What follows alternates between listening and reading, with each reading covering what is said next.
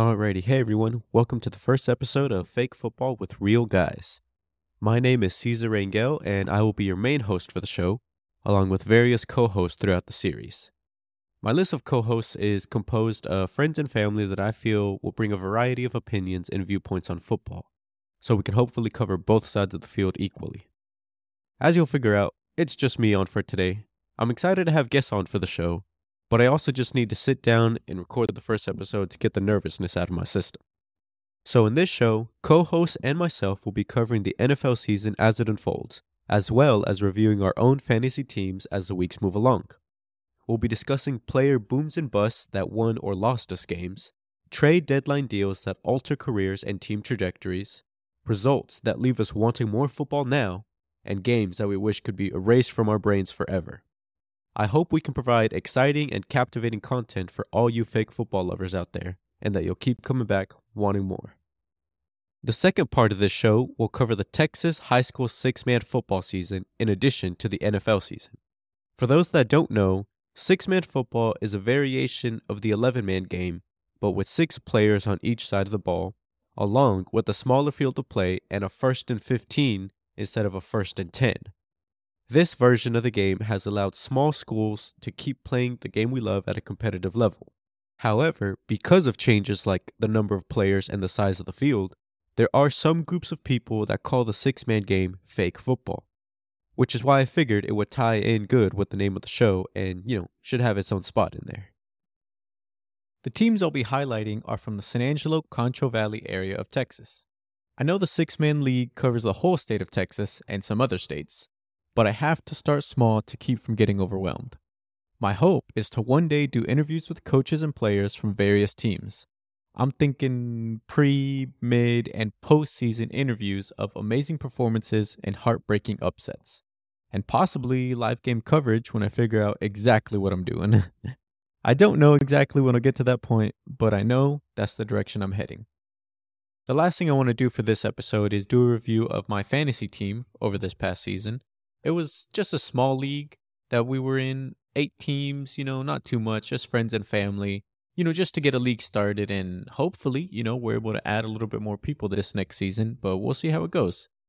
So in my league, I got 3rd place. Not too bad. I've only ever gotten first once. I want to call it beginner's luck because it was in the first time I ever did fantasy football. But this season, I was my own worst enemy, not gonna lie. I'm the guy who, if a player does bad once, I drop him because I'm like, I can't let that happen again. He needs to be making, plays, and he needs to be doing good. So I drop him, someone else picks him up, and he goes on a hot streak of, averaging 15, 20 points per game. For me this year, that was, I don't know about the, per game points, but Garrett Wilson for the Jets, he really went off after I dropped him, of course. Who else? I was always iffy on, no, not Tyreek Hill. Tyreek Hill was a game saver for me. He, him and Jalen Waddle were always putting up pretty good points, which was pretty good considering sometimes they didn't even have Tua out there throwing the ball to them. But yeah, I got 3rd place.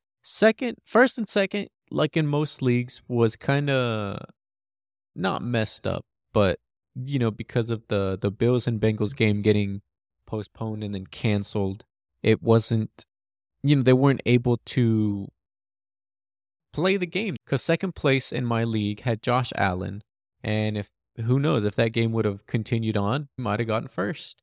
But you never know in football.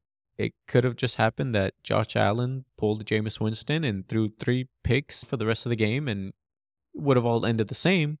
But you just never know. That's what I love about this game. Oh my goodness, how could I forget about this? My biggest bust of the season has to be my number 1 pick in the first round, because I was the manager, the commissioner, I don't know what they call it, for the league. So, because it was the first year, I got the first overall pick in the first round, and I just happened to draft Jonathan Taylor because, nothing could go wrong with drafting Jonathan Taylor, except for when it did. So, yeah, that was beautiful. like I said, small league, not much going on. A lot of the players in the league, it was their first year. That's also why I didn't want to do too big because, if you do a bigger league, there's not as many players to go around and, some people can kind of lose interest pretty fast.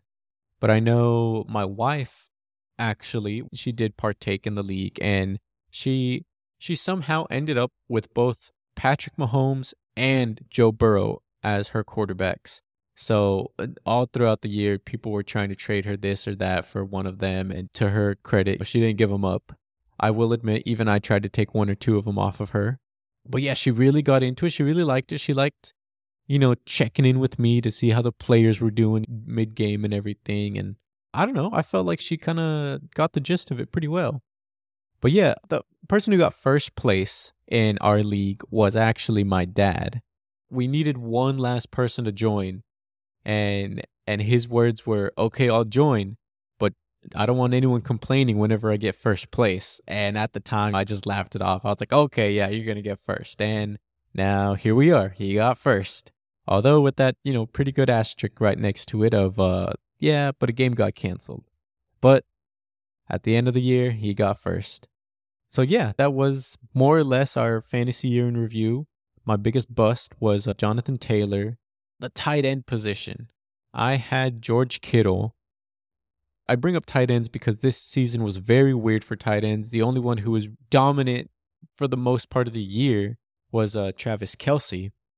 And everyone else, I know George Kittle for the first couple weeks, it just seemed like they were just using him as a blocker. And I didn't know what to do. There wasn't any good available tight ends out there that were consistently performing well. So yeah, what else? Receiver, running back. Oh goodness, I had Joe Mixon when he went off and got 55 points that one week. I forgot who the Bengals played, but that was crazy. And then the next week, I don't want to speak on this because I'm entirely wrong, but I feel like he didn't even get 10 maybe. Maybe he got 12. I'm way off on that. What else? Defenses. I had the Eagles and the Chiefs defense. I had those two for a good portion of the year. Kicker, I had a good kicker. I forgot who he was. Maybe the Patriots kicker, Nick Folk. That's probably completely wrong, but I had a good kicker for the whole year, and I let him go on his bye week, and he was picked up by a different team. And there's another player. Not he didn't do bad. It was just his bye week, and I had to drop him to pick someone else up. There's a couple players I probably should have dropped. I know Cordell Patterson with the Falcons. Correct me if I'm wrong. I had him at the beginning. He got hurt, went to injured reserve. Oh, well, I guess he wouldn't take up a roster spot if he was on injured reserve. Who was it? There was someone else I could have dropped, to make room for players. But it just felt like I was giving up on players a little bit too soon. Should have let some go. Should have held on to others. But hey, that's how the season goes. I guess that's why I got third and not first. So yeah, that's more or less my review of the season. Of my season, anyway. If there's any questions or anything like that, I do want to set up, I don't know if I've already said it in this episode, I want to set up social media pages, Twitter, Instagram, just things like that, where people can send in questions, send comments. But yeah, we'll see how that goes. And if it hasn't been very obvious by now, I am new to the world of recording audio/video. So bear with me as I get into a groove of recording and lining up content with my co-hosts. Right now, I'm aiming to record 1 to 2 episodes a month. As the football season approaches, I'll hopefully be able to ramp it up and, fingers crossed, do weekly shows. I'll also get some of that fancy intro music. We need something to get y'all hooked and looking forward to the next episode, right? If my content won't work, maybe a little jingle will keep you coming back. Thanks for listening, everyone. Make sure to subscribe, rate the show, and come on back for some more fake football with real guys.